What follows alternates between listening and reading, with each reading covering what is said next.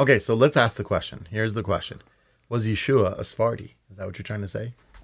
He definitely was not Sephardic. Okay. But he did go to Egypt once, so who knows what happened over there. But on the other hand, are Sephardim holding more closely to a halakhic position or to a tradition that is more similar to Yeshua? And I would have to argue yes. Okay. I mean, I have a little confession to make. You know, Okay. whenever I would go to, I prayed in Sephardic synagogues for a number of years, and whenever I go there, I'd be like, this is kind of probably how Yeshua prayed, you know?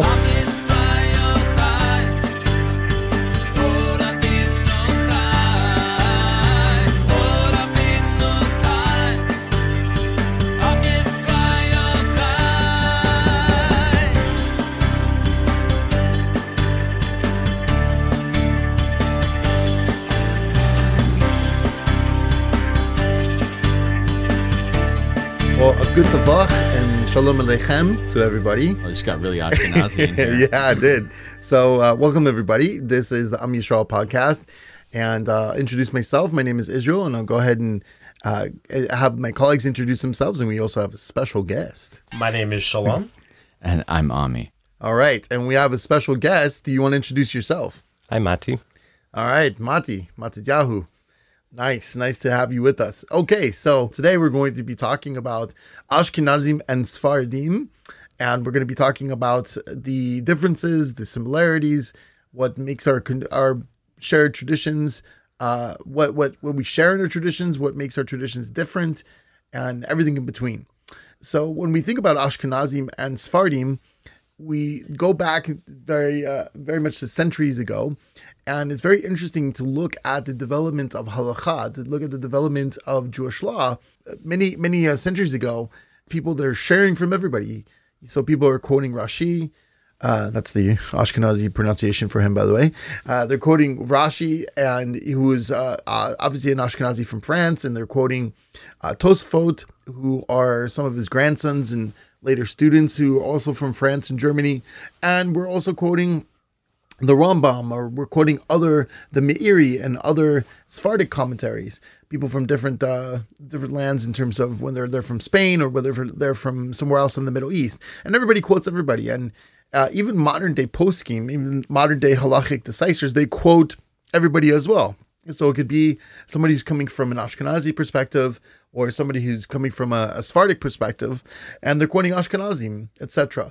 And so we see in the development of Jewish law and kind of the development of the framework of Judaism itself, we don't really have a lot of differences between Ashkenazim and Sephardim. And that really only happens when you get more down into the culture aspect. In modern Judaism, we really do have a divide.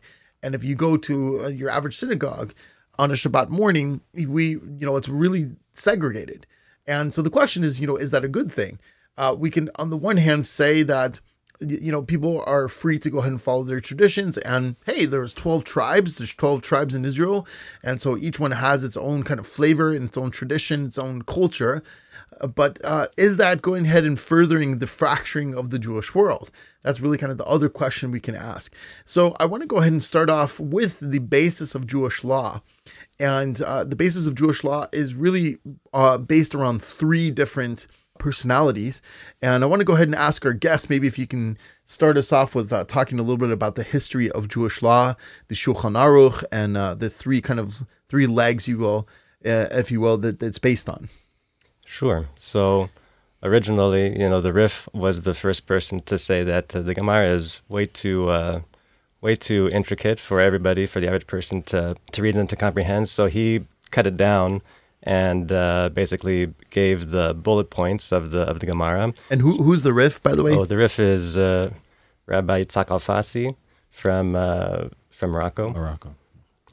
And he was a commentator in the 900s, I think, very early on.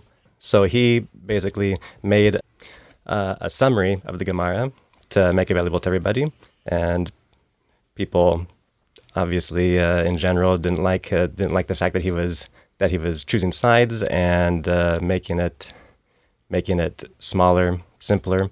So almost giving a summary of the Gemara. The Gemara, by the way, is the Talmud. Right, and bring in the only the opinions that he thought were authoritative or that were the final halakhic decision. But he's not the only Sephardic leg that the Shulchan Aruch, the Code of Jewish Law, stands on. Who are some other personalities? Right. So then later on, the Rambam tried to do the same thing. And who's the Rambam? I'm sure most of our listeners are familiar, but that's kind of a nickname or an acronym for his name. What's his name? Rabbi Moshe ben Maimon. Okay, and where was he from? He was also from Spain, from southern Spain. Okay. And so he wrote the Mishnah Torah, which is called the Repetition of the Torah, and basically was a code of Jewish law. It was more in depth than the Rif, because the Rif just cut out the pieces of the Gemara and pasted them all together, whereas the Rambam gave halakhic, set things out in as law, as this is what you do in these situations, and then sometimes he gave a basis for that. He didn't quote his sources, which was very controversial. Yeah, from what I understand, it was very controversial. His books were even burned and banned in certain communities. Is that correct? That is correct, in France in particular. Okay. But that was a good starting point. That and basically all codes of Jewish law that came after that are more or less have that same structure. It was the Tur who established the four sets of Jewish law that we have today. And that's the Tur is a nickname for him. It comes from his most influential work, the Arba Turim, the four rows, talking about the Choshen Mishpat, the chestplate of the high priest. Can you tell what was his name and where's he from? So he was from. I'm not sure where he was from. He was from Germany. His father was from Germany. I think he actually lived in Spain, I think, too, because his father fled there during the Crusades. In Toledo, maybe. And his father was the Rosh, correct? And his father was the Rosh, yeah. And who's the Rosh? Putting you on the spot here. Right. So the Rosh is Rabbeinu Asher, and he was an Ashkenazi, but he also, from what I understand, and we'll have to have another guest on here who's very much goes deep into Jewish history. But from what I understand, he was Ashkenazi, but also was the main rabbi of rabbinic authority in a lot of Sephardic communities. Okay, so we have this variety, this kind of three-legged stool, if you will, that the Shulchan Aruch stands on. Now, the Shulchan Aruch, what is that? And if you can give us a little background. The Shulchan Aruch was written by Rabbi Yosef Karo in the 1500s. 1400s, 1500s. And so basically he again saw that there was a confusion about how you're supposed to do things. And so he said, let me make it simple for everybody. So basically taking the Rambam's idea with the Tur's structure. And so he compiled what he said, the set table from the verse in the Torah that says that that we should lay out. It's actually Rashi's commentary on the Torah, saying that. That's funny. So he got the name from a commentary of Ashkenazi. Correct. Yeah, saying that the laws should be set before the people like a set table, so they should be clearly laid out, easy for us to understand and to keep and to follow. So he basically looked at the Rif and the Rosh, and then where they agreed, he wrote that as the halakha, and where they disagreed, he brought in the Rambam as a tiebreaker, and so basically just went through and wrote out all the halachot as laid out by the Tur structurally, and writing down the halakhic conclusions, the halakha maaseh. So basically, what I understand also is there were other people at that time, other Sephardic communities in like the Middle East or in other places that also, they had their own traditions and their own rabbis, their own chachamim, rabbanim. And so I understand it was a little controversial even at that time. I don't know if you know anything about this. I don't know much about that, but it's always controversial when a rabbi puts out his halakhic rulings and everybody else gets to jump on him and say, no. Right. 2 Jews, 3 opinions, right? Yep. That's it's also in the halachic world as well. Yeah, and the interesting development of that, and I'll speak to this as a Ashkenazi person myself and a student of halacha, where you have at the same time Rabbi Moshe Isserles, and he is writing. He's living in Krakow. Yeah, he's living in Krakow, Poland, he is also writing a code of Jewish law, the Darkei Noam, and so he sees the Shulchan Aruch written by somebody who's his senior. He's a much older senior rabbi, and decides that he's going to defer to him. So as he starts studying though and looking, he says, "Well, wait a second. Our rabbis have something to say about these things too." And so he instead of writing his own book and having a very a competing book, which is basically what we see all throughout the centuries in Judaism, he had an ingenious idea. He's like, "Well, let me make some glosses. Let me go ahead and write some commentaries, and where our rabbis differ with a particular halacha, a particular Jewish law, we're going to go ahead and I'm going to kind of put the opinions in as an addition for Ashkenazim." It's very interesting to see that development in the halacha instead of just saying, "Well, I'm going to write my own book, taking your ball and going home," so to speak. He said, "Well, okay, I like what the Shulchan Aruch has to say, what Rabbi Yosef Karo has to say, and I'm going to defer to him, except in very minor places where the Ashkenazi opinion is different." One very famous idea actually is very interesting because sometimes he mentions the Ashkenazi opinion, but he defers to the Sephardic opinion, or Rabbi Yosef Karo's opinion. Waiting between eating meat and milk is a very interesting idea. So we all know that it's standard that most people wait 6 hours between if they eat meat and then eat something that's dairy or drink milk. And so he says, well, in our lands, we wait 1 hour. However, Rabbi Yosef Karo said to wait 6 hours. So, okay, I'm going to defer to him. So it's kind of, you have a little bit of a give and take there.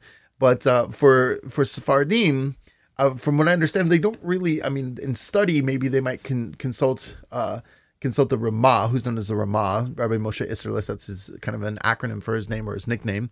But from what I understand, when they say, oh, we follow the Shulchan Aruch, they mean it's something maybe a little bit different than Ashkenazi means. Can you speak to that for a second?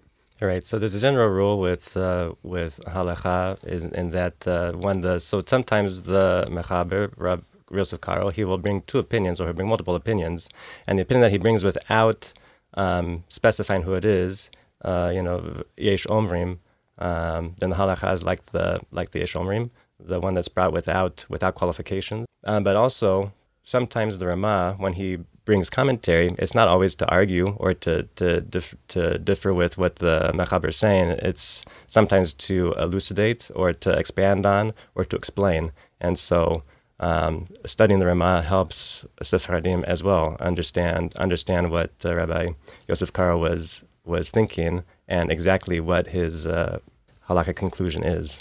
So I know this is a topic we can go really deep into, so I'll just ask a couple more clarifying questions and then we'll kind of move on. But from what I understand in the Sephardic community, there's also a little bit of a variety, as a lot of people follow the Ben Ish Chai. And so there's sometimes when there might be a little bit of a conflict between the two, and so different Sephardic communities will choose one or the other, from what I understand.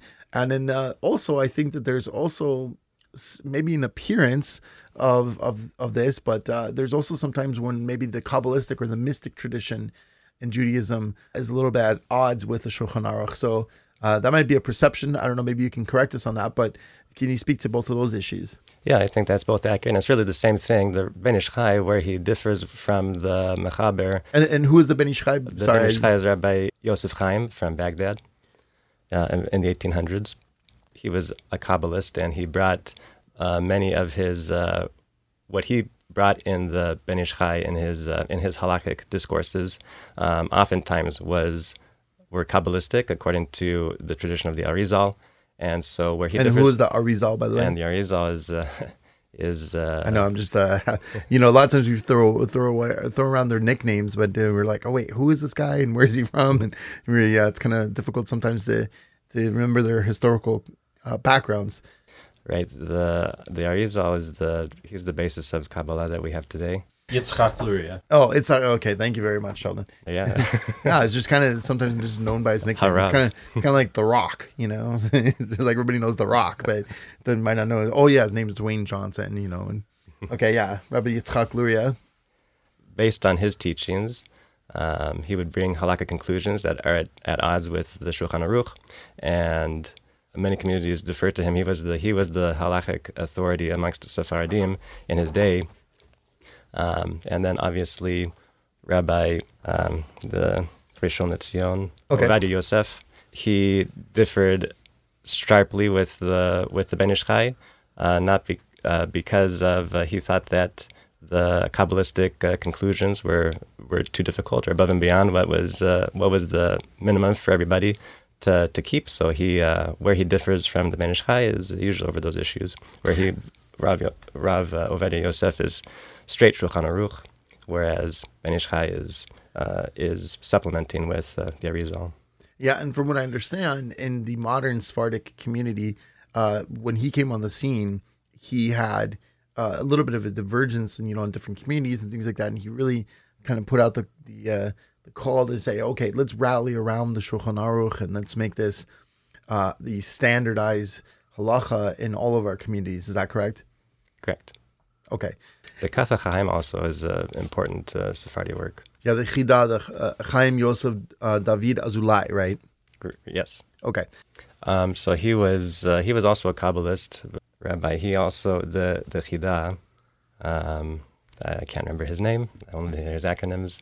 But he was also a very significant posek and leader in the Sephardic world. Who brings he brings Shulchan Aruch. He brings the commentary to the Shulchan Aruch to Orach Chaim, and has lots of. He brings the Shulchan Aruch, the Kabbalah, and then also his own his own conclusions. Very nice. So we have a completely different picture when we get to the Ashkenazic community. We have a lot of different. So it's kind of almost you have the Shulchan Aruch and you have maybe the Ben Ish Chai, and of course there are commentaries on both of those halachic works. It's like kind of the joke. It's like, I'm going to write a book and you only need this one book. The Rambam said, you need the Chumash or the Tanakh rather, and my book, and that's all you need. And then of course there was an explosion of commentaries, so that doesn't really work. There's no end to the writing of books, as King Solomon says in Ecclesiastes. We're delving deep a little bit into Jewish law because it's really the framework for Judaism. We'll get to how this touches in terms of culture next, but really what happens is you have an explosion of commentaries. So you have two very important commentaries that are on the page, if you will, for people that are maybe rabbinic students. So you have the Shach, which is the Siftei Chaim, or Sifsei Chaim, I guess, as we're getting into the Ashkenazic territory, and then you have the Taz, the Turi Zahav, sorry. So both of these people are major commentaries on the Shulchan Aruch, and the Ramah, and then you have further commentaries on those. You have the Piskei Tshuva, and then et cetera, et cetera. And so really what you try and do in the Ashkenazic world is you have just a voluminous amount of commentaries, and sometimes it's a little bit difficult to wade through all the commentaries and then find out, okay, what's the final ruling? But you really don't have kind of the unifying aspect that you do in the Sephardic world. Moving on, actually, just thinking about the Sephardic and the Ashkenazi world, it's really interesting because when you get to Israel versus America, there's a big difference culturally. America's primarily based on the Ashkenazi world, and that comes from a little bit of the historic aspect of yeshivot. A lot of the yeshivot, the idea of a yeshiva is really a Ashkenazi invention from the Lithuanian world, and so then that trickles down to when the first Ashkenazim were coming in the 40s and 50s to America, really kind of established the culture. And so I don't know, we have two gentlemen that are Sephardim here in the booth, and I'd like to hear maybe kind of how that touches in the Ashkenazi world, and how kind of like you get the phenomenon of Sephardic students, Sephardic rabbinical students, and they have the black hat and the black coat and everything like that. But I'd like to hear from you gentlemen kind of the experience of being Sephardim in the Ashkenazic world almost. Well, I can just say for myself that in Israel it's a completely different experience, except you do have that. You have the situation where many Sephardim who are sending their kids to Ashkenazi Hasidic centers of learning and yeshivas, you've got Sephardic kids, wearing black vests and hanging their payot down in front of their ears, and they've got names like Shmulek. So that's a reality. But again, in Israel, you have far higher numbers of Sephardim, and there's a Sephardi culture sort of like smoothly integrated into daily life. Things look very Sephardic. That may not make sense to the people on the outside, but there's just Sephardim are very traditional. You do what your dad did. You did what your teacher did. You're not getting this out of a book. You're deriving your halachas really from what you see your rabbeim doing. Also, of course, we have Sephardim in the United States, Sephardic communities in Seattle, Sephardic communities in Los Angeles. I think some of the first synagogues in the United States were Sephardic, including maybe the first was in Rhode Island. The impact that the Sephardic world has had on Jewish culture it's immeasurable. But what we have in the United States today is mostly Ashkenazi, and I don't want to segue too quickly off of this topic, but because it's mostly Ashkenazi, and the Reform movement is an Ashkenazi problem, not a Sephardic one. We don't have such things in the Sephardic world, really. And also, the Messianic movement is a Reform problem. Oh, interesting. Because of that, the Messianic movement in wherever you are, but especially in the United States, is almost entirely Ashkenazi in its expression and in the texts that are being drawn from. Yeah, so you mentioned the Reform, and so it's very interesting because a lot of times the Ashkenazim they're migrating to the United States, to the Treifa Medina, as they say it in Yiddish, the non-kosher country.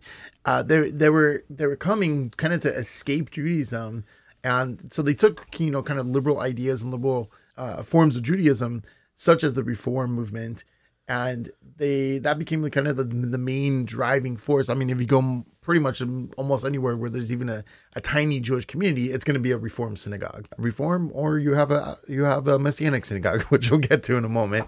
But so it's really interesting because that ends up making the basis for a lot of the leadership in the Messianic movement. They grew up Reform, or they were educated kind of in a Reform style, so basically, a lot of the synagogues we have in the movement, in the Messianic movement, are really kind of based after the Reform movement. You mentioned that there's really not a Reform presence in the Sephardic world. So what did you mean by that? Well, the Reform movement began in Germany, so literally in the heart of the Ashkenazi territory, and really didn't affect other parts of the Jewish world in the same way. People in Baghdad weren't experiencing, a desire to take their kippah off and walk around with it in their pocket and then put it on before they made a bracha. I mean, I'm sure that there are people that did that. You have secular or irreligious, or just kind of mildly religious people in any situation. It just takes a lot longer with the turban. But that's right. No, but so because the conservative movement was birthed out of the Reform movement, the Ashkenazi scenario of having Reform, conservative, and Orthodox is something that's particular to Ashkenazim. And in the Sephardic world, everyone just goes to the same Beit Knesset. You might have somebody who shows up to the synagogue wearing jeans and a t-shirt, and he has a very Haredi rabbi who's wearing a long black coat and a black hat. That's another thing. Sephardim tend to adopt the general dress of an area. Oh, interesting. So, okay. And what that does is now Sephardic rabbis are dressing in a Haredi style that's very European, black hats, black coats. People at large are wearing, regular street clothes. So we don't have that kind of particular uniform like different Hasidic dynasties might. Yeah, like you might go to like a totally Orthodox synagogue, but you have people that, like you said, is coming in jeans and t-shirts and kind of a more relaxed dress. They're not, in suits and white shirts and things like that. Is that what you're saying? Yeah, you're going to have the full gamut. Everyone's going to the same Beit Knesset because there's only one to go to. There's no Reform Sephardic synagogue. I think somebody tried to make one recently, maybe it exists or something, but that's not really a thing. That's not historical at all. So I know in Israel you have the aspect of being Masorti. You know, what is that, and how does that present itself in the Sephardic world? There might be, general Israelis who happen to be Sephardic, who are dropping into a Masorti congregation, but in reality, that's largely an imitation or a recreating of the conservative or maybe modern Orthodox movement in Israel, kind of an egalitarian expression, where halakha is more of a very strong suggestion, or maybe we're using all the lenient sources that we can to derive our halakhic rulings. Okay, I see. So even if somebody is not very strict in their religious observance, they're still traditional, and they're still, if they're going to go to synagogue, or if they're going to go, if they're going to go to synagogue on holidays, they're going to go to what we would say, like in America, an Orthodox synagogue. Yeah, absolutely. There just isn't that concept. There's just the Beit Knesset, and so everyone's going there. I mean, orthodoxy in reality is, like we've spoken about before. It's a Christian idea that's been superimposed over the Jewish world. Really, in Judaism, we really ought to just have Jews. Mati, I want to talk to you a little bit also and hear from you to see, what was your experience? I know you've been in synagogues, I think, where there's kind of a mix. Ashkenazi synagogues where there are Sephardic attendees and things like that. Can you talk a little bit about that? I don't think there's really anything in particular that's the nice thing is that there's a mishmash, because everybody comes from all walks of life. You have you'll have a synagogue, you'll have a Shabbat service, and people will come in, they'll drive, but you'll have other people that are Orthodox. You'll have people that are Orthodox that have regular clothes on. They wouldn't look Orthodox from visually, but they keep kosher, they keep Shabbat, they walk, they do all these things. At the Sephardic synagogue I went to, there were regular Ashkenazi attenders, and even when you're in the place, you conduct yourself according to the customs of the place. So Ashkenazi Kohanim would give Birkat Kohanim, even though Ashkenazim only do that during specific times. Sephardim do it every day, so if there was an Ashkenazi Kohen there, then he would do it. So I think people just, you knew who was Ashkenazi and who was Sephardi. It didn't make a practical difference in terms of how service was conducted or how you prayed or if you could eat at their house or anything like that. We all got along. Can I jump in here real quick? Of course. I thought something really beautiful I witnessed in Israel was that during COVID, when people were no longer permitted to pray inside the Beit Knesset, the street down below the apartment became the Beit Knesset. And so everyone's coming together to daven. And there are Ashkenazim and there are Sephardim, and there's all kinds of chazanut going on. You can hear it from balconies. It was really beautiful. But one thing that people would do when they would make a minyan is, if it was an Ashkenazi who was saying Kaddish, for those who don't know, Kaddish is a very famous prayer that's repeated multiple times during the service. Each time the service takes a kind of elevation, or kind of breaks up the sections, shifts gears. That the Kaddish, the prayer of Kaddish, is different by one or two lines in the beginning, just the basic. And what Ashkenazim would do is, when they're reading Kaddish, they would pause just for a moment so that all the Sephardim could recite that line that's missing from, that's talking about Mashiach, that's missing from the Ashkenazi Kaddish, and then they would carry on. And so it was Ashkenazim and Sephardim, both with different prayer traditions, praying together. And that was not only a good model to see, but it was just a remarkable thing to experience. Yeah, so it's really interesting because, all of a sudden in the 18th century, in the early to mid 1700s, you have kind of almost a little bit of what's happening. I think it was a little bit of a precursor to the Ben Ish Chai over in Iraq.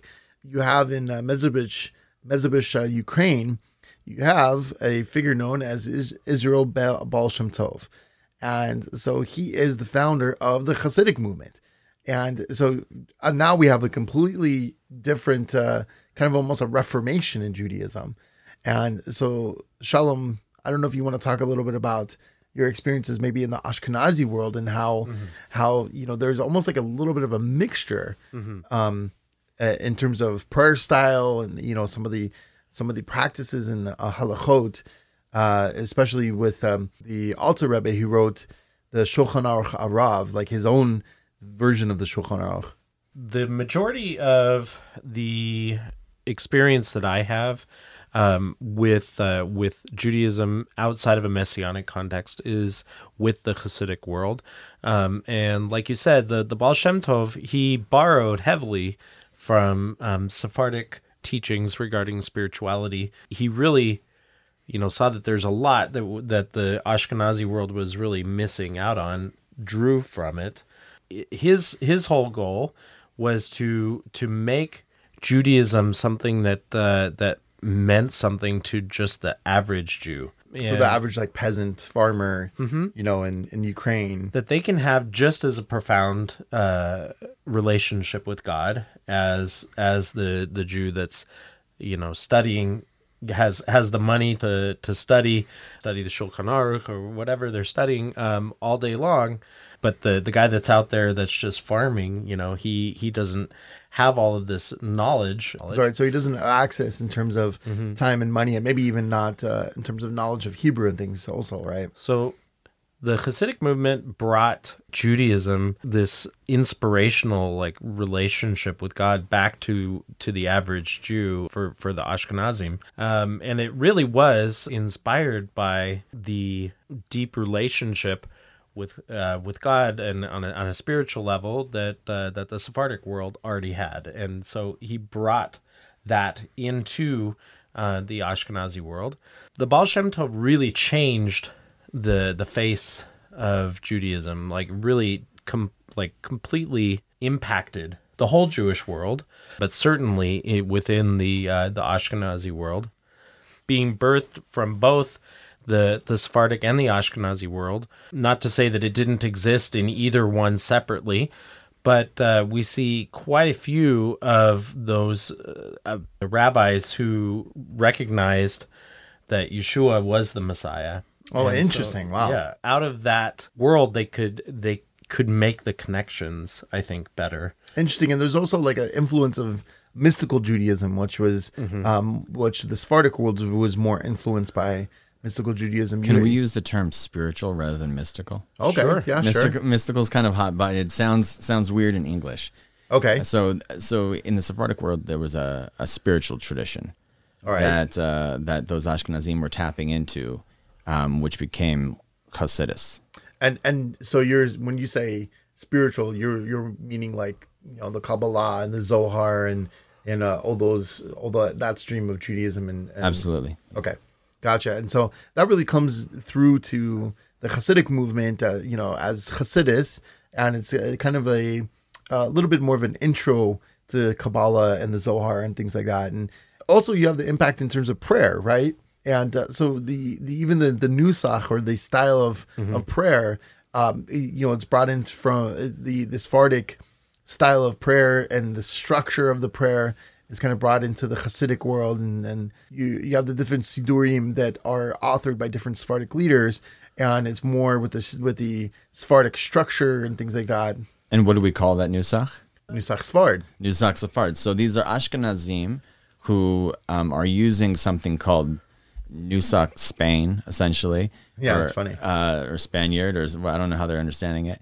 But so it's a fascinating situation. Yeah, that's really interesting. This brings us all into really kind of a little bit of debate almost, among some of us here in the booth, in terms of, you have the backdrop of the Hasidic world, and you have so many of, Sheldon, you touched into this, that you have so many Hasidic leaders that are recognizing Yeshua as Messiah because they're kind of more tapped into this idea of spirituality, as you say here, Ami.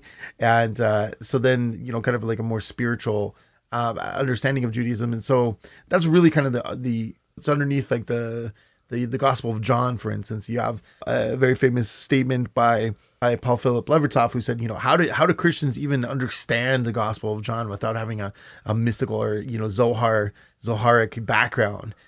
to all this. And so a lot of people would say is like, okay, from out of the Hasidic movement births the Messianic movement. We talked about some of the modern day aspects of the Messianic movement being really influenced from the Reform.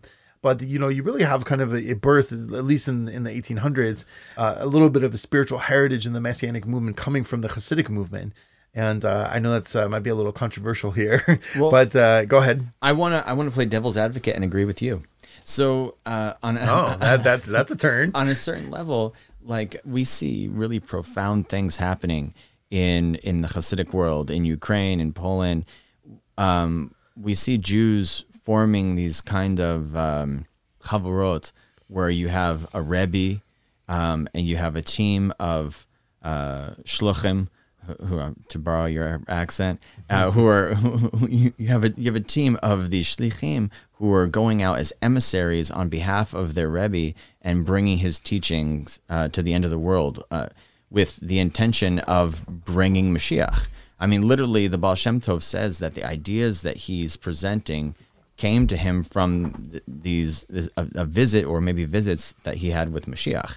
Wow. Mashiach said that that his teaching would go forth like well springs until the ends of the earth. Yeah. And then the Messiah would come. And we have this from a letter that he wrote to his brother-in-law. He didn't have many writings, kind of like Yeshua, but his students wrote down his teachings and the stories about him.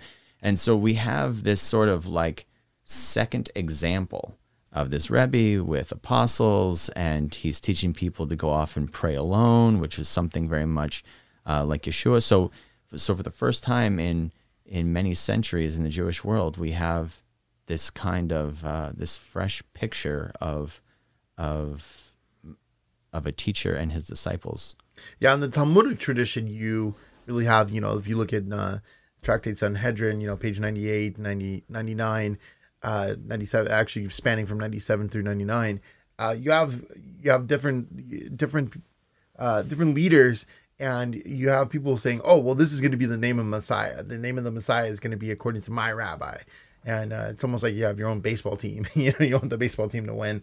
And so you have this kind of this picture of, you have a rabbi, a rebbe, if you will, and he has students, and they think that he's the Messiah. So that's kind of what a little bit of the outgrowth, a return to that, to the Talmudic tradition in the Hasidic world.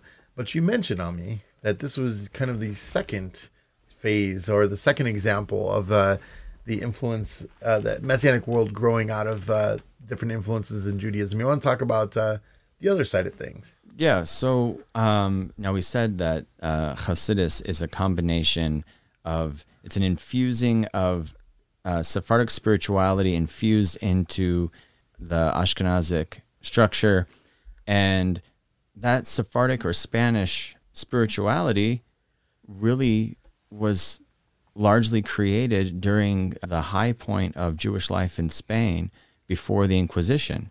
And at that time, by the time of the Inquisition, we had, the numbers are almost unbelievable. There was something like 300,000 converts to Christianity. Oh my gosh, that's amazing. I've heard like 50,000, but no, 300,000. I'll find you sources. Not only simple people, but also big rabbinic minds.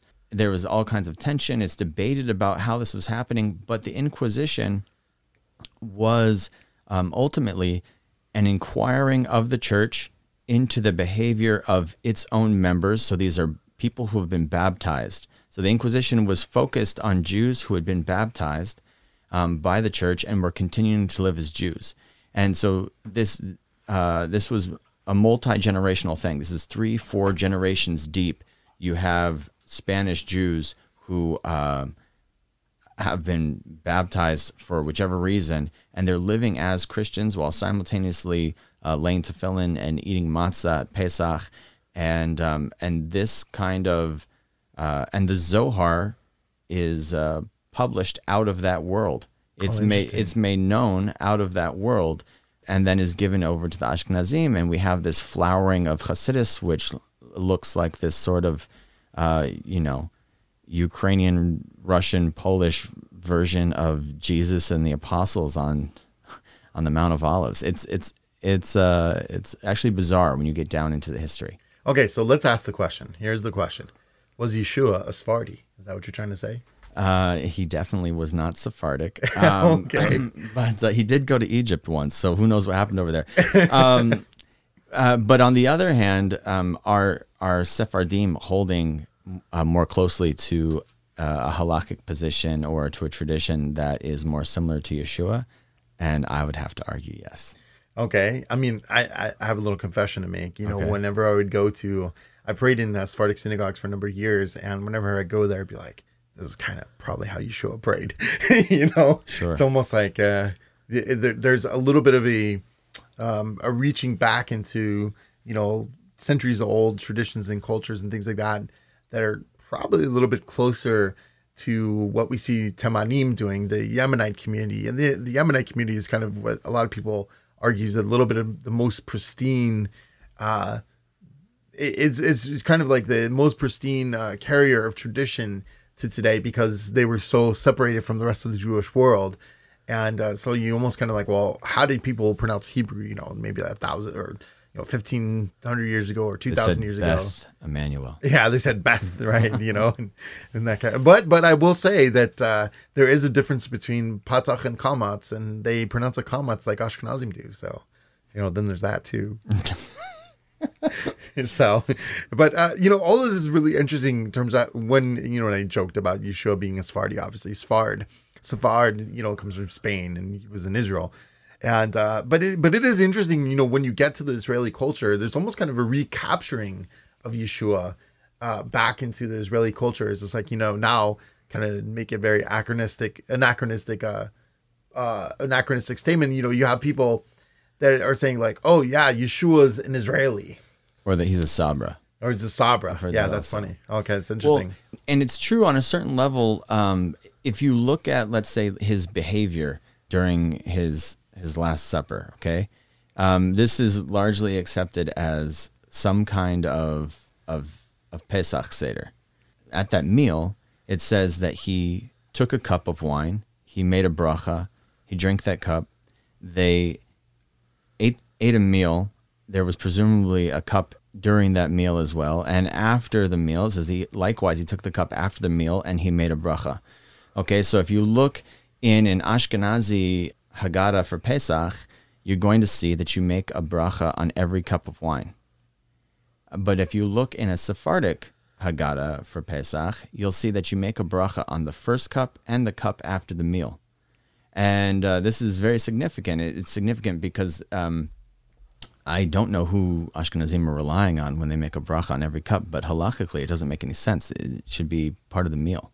Yeah, there's a lot You of know? there's a lot of back and forth in terms of the different Talmuds we have, the Jerusalem Talmud, Yerushalmi, and things like that. So yeah, I mean, they definitely have like different streams of tradition. But you know, you mentioned a little bit the Reform influence on the Messianic world, and you know, let's talk about a little bit. You know, I'll just call that a win. okay, all right. You know, I had a friend of mine. She was really funny. You know, she had a lot of contact with like the larger Jewish world through Israeli dance, and so she had, you know, this Israeli guy come up. He's like, you know, I'm okay with Jesus. Yeah, he was a Reform rabbi. You know, that's Right, kind of how he right. saw Yeshua in the whole mix. And did he wear a flat hat or a tall hat? A tall hat, of course. Okay. Yeah, but we'll not get into that. But anyways, you know, so I want to hear from you, gentlemen, you Sephardic gentlemen in the booth here. You know, what is it like to be in this community? Because in this community, there is a mix of Ashkenazi and Sephardi, and we pray in a Hasidic tradition where you have Nusach Sfard, which is a lot closer to Nusach Sfardi, the Sfardi style of prayer, whereas the Ashkenazi style of prayer is very, very different. But what is it like to be in this kind of mixed community, if you will? Mati, do you want to talk about Nates? How do you handle Shabbat when you're davening Nates, but the minyan doesn't daven Nates? Right. Yeah, what is Nates? Can you define that for us, and why on earth anybody would ever do that? Did Yeshua daven Nates? So Nates is sunrise, and Yeshua obviously daven Nates. It says that he would rise early in the morning, and actually, according to Halakha, Lachat Chila, The ideal time to pray is to say Shema immediately before sunrise, and then to pray the Amidah immediately after sunrise. Lechatchila is the word for like optimal, right? Ideally. Right, ideally. So you're saying that we should all have sunrise services? Of course. Okay. Lechatchila, that is the correct time to pray. So the service would have to be like 4:30 in the morning here. Right. Earliest Talit Tefillin is 4:05. Okay. Right now. Good luck. And so what I do on Shabbat is I pray by myself. I go until the Amidah Shachrit, which is the first service on Shabbat, and then I'll study. I'll do a small kiddush myself, and then I'll make my way over to the synagogue, and so I can join the kehillah for Musaf. Oh, that's so interesting. Okay, so you kind of do your own prayers at the most optimal time, and then while everybody's still sleeping, and then when everybody's getting up, we can hardly get people here at 9 o'clock in the morning. But when people, we start our services, get to a certain point, and then you join with the services. Is that how it works? Yep. Okay, great. And so that's obviously something that anybody can tap into, not just Sephardim. There are Ashkenazi Shabbat services where they're called they pray Vatikin. They pray like as early as possible. I used to go to one of those when I lived in LA, but it works for you. And then, funny enough, you're married to somebody who's Ashkenazi, right? I am. Yeah. Not anymore. Okay, She's not Ashkenazi anymore. She's okay, she's one of you guys now, right? Sure. So but how does that work? One for the Lord. Well, she adopted my customs when she married me. Okay, why is that? Was that just something you guys worked out, or? We talked about it a little bit, but that's typically standard. That's typical for most people that there's going to be one custom in the household. I mean, we'll do like for Rosh Hashanah or even for the Pesach Seder. There's a couple of things that she'll do. That she has a tradition in her family to do. It's not a problem to add those things into what I'm doing. Okay, interesting, really cool. And so let me hear from you, Ami. By the way, we have one of the community members that is joking that all the bar mitzvah, all the b'nai mitzvot, they're coming up. They're all going to be Sephardim. So now you guys are going to outnumber us pretty soon, right? Oh, thank God. But what's your experience been like in this community? You're fairly new to this community. Well, Ashkenazim have better PR people, and they've done a better job at publishing books and creating yeshivot, and maybe we're quicker on the draw to get online. So the emphasis at Beth Emmanuel has always been Ashkenazi, but as more Sephardim have come in, we talk about eventually, having a Sephardic Torah. And what's a Sephardic Torah? What is that? Okay, so look, there's an entire debate. Everyone knows that a mezuzah goes on the doorpost in a slanted sort of 45-degree angle, right? Yeah, I've always wondered about that. What is that? Well, I mean, not if you're Sephardic. It goes vertically. Okay. And this discussion about the mezuzah and the Torah are really the same thing, because the Sephardic Torah has a teak, has a case that goes around it that has a flat bottom, so that the Torah can sit on a flat table and be read in a vertical position.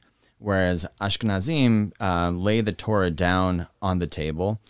And this is also the same argument. I don't know I forget who the two individuals were. There was a disagreement in the Ashkenazi world about whether to lay the mezuzah down horizontally and to affix it on the doorpost horizontally, which would be proper Ashkenazi behavior if you look at the way the Torah is laid down on the bima when it's being read.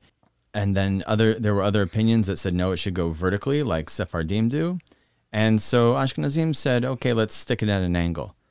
Now, I mean, the problem with that, obviously, is that was nobody's opinion, to stick it at an angle. There was one opinion that said vertically, another opinion that said horizontally, but people decided to stick it at an angle. So is that kind of like you're right and you're also right? Yeah, I guess. And so today for Ashkenazim, it's at an angle, and everyone in the United States believes that that's sort of universal, but it's not. And so there's an issue of the Torah, whether it's being read vertically, the issue of the mezuzah. Also, I think in reality, I think it might be appropriate for Ashkenazim to actually store the Sifrei Torah in the Ark lying down. I think there's one synagogue someplace where they actually do this. They have a large aron where they stack the Torahs lying down. Yeah, the Grand Belz Synagogue, Hasidic, one of the Hasidic groups in Israel. They're the only ones, I think, in the world, maybe, but maybe there's others that actually have a Aron Kodesh, an ark, where they lay the Sifrei Torah horizontally. They lay them down instead of standing up. Okay, interesting. Now, at the depth of this discussion, it's not just legal, but there's some kind of spiritual ramifications of this, whether or not this Torah is standing vertically or whether or not it's lying down. Also, it's the same situation where sometimes when we're davening, we're standing when you're sitting. And at other times, usually you're standing while we're still sitting. That is a silent sort of conversation about whether or not we're dealing with the Shekhinah down here in this world, or whether or not we're dealing with the masculine aspect of HaKadosh Baruch Hu, which is something that's lofty beyond this world. Okay, well there you go. There's the whole slipping in the whole spiritual, quote unquote. Well, yeah, exactly, and that's how it works. That's so the Sephardic leaning is towards is kind of more informed. Like, even though halacha says that your tzitzit should go outside of your clothes, which makes perfect sense if you read the text. I'm going to admit that legally speaking, it makes so much sense. We're supposed to look at our tzitzit and we're supposed to see them. And I believe even Shulchan Aruch says to wear your tzitzit out. But Kabbalistically, you should tuck your tzitzit into your clothes because there are demonic forces that hang on to tassel-like things like ladies' hair and tzitzit, and maybe even your peyot that should go behind your ears, so that you can sort of tuck up these things and not have this pride leech on to those beautiful tassels. Yeah, I heard a rabbi say one time when he looks at Hasidim who have the side locks to peyot, and they're in front of their ears. He's like, okay, kind of discounts it, having long peyot and things. But then when he looks at Yemenite peyot, he's like, okay, maybe I should have those too. Well, maybe get to pay us talk in another episode. But okay, anyway, so I think it's really beautiful how you have the merging of the two traditions in the synagogue. And that's not something that you have in a lot of Messianic synagogues, because they typically follow, as you were commenting earlier, the Reform style of Judaism, but then they'll have like Sephardic pronunciation, or I don't want to say Sephardic, maybe Israeli pronunciation for the Hebrew and things like that. The beauty of having both traditions represented at Beth Emmanuel is really just the idea of, okay, we have something that's shared. We have shared experiences. We have a shared allegiance, and we have a shared allegiance to our Messiah, to Yeshua, who you were saying is a Sephardi, but okay. Besides that, and we have a shared allegiance to Yeshua, and also we have, kind of on the flip side, a shared experience of getting kicked out of communities and things like that. Mm-hmm. At Beth Emmanuel, we have not only have we all been, or many of us, been brought here by God's hand, or we've come because we're very hungry, searching for something, but this is a place where anyone can come of any stripe regarding observance. We have a parking lot, and people park in the parking lot, and nobody's watching to see who's parking in the parking lot. And, meaning who's driving on Shabbat and holidays. Yeah, everybody is concerned about their own observance and maintaining their own practice, and we are a group of people who try to be strict with ourselves and lenient with the people around us. And I think that's one thing that really impacted me in my own with Chabad is I learned the power of positive speaking there. I computed in my own head. I'm like, we're kind of out a little bit in the middle of nowhere. This isn't a extremely Jewish community. But anyway, I asked the rabbi, I said, do people drive here on Shabbat? And he said, well, some people don't walk. Yeah, that's right. We need to focus on ourselves, our own observance, and not so much on where other people are at in their journey. One thing that's amazing about Beth Emmanuel is that we have some people who have a little bit more money than some of us do, and they go ahead and they buy properties and they rent them out to people in the community, which is amazing that or some people in our community probably couldn't afford to live here otherwise. But we now have the ability to walk here on Shabbat rather than drive in here from further away. Going back to the idea of this community supporting both Ashkenazic and Sephardic traditions, it's really interesting because, obviously there was a largely Gentile presence before the Jewish population here grew, and they were mostly following the Ashkenazic representation that we have in America. And then they switched over to more of a Hasidic style in terms of prayer and things like that, being heavily influenced from the Chabad world. You mentioned that a number of times, Shalom. But then, we said, okay, well, we'll make a place for all of our Sephardic families who are coming into here. And that's just something I think that's a really beautiful thing that you don't have a lot in other synagogues. I mentioned that a lot of synagogues are just very segregated, on an average Shabbat. Even though you go to synagogues and you'll have, Ashkenazim and Sephardic synagogues and Sephardim and Ashkenazic synagogues, invariably. But it's really kind of because of our numbers sometimes. We don't have the ability necessarily to have Ashkenazi and Sephardi Messianic synagogues. We just don't have the numbers for that. Yeah, and that forces us into unity. Yeah, yep. Exactly. Yeah, beautiful. Hashem. Well, I want to say Chazak Ubaruch to all of my Sephardic people here in the booth. Baruch Tiyeh, and then Yashikoyach Boychik to all the Ashkenazim here. So thank you so much for joining us, and have a great day in every way.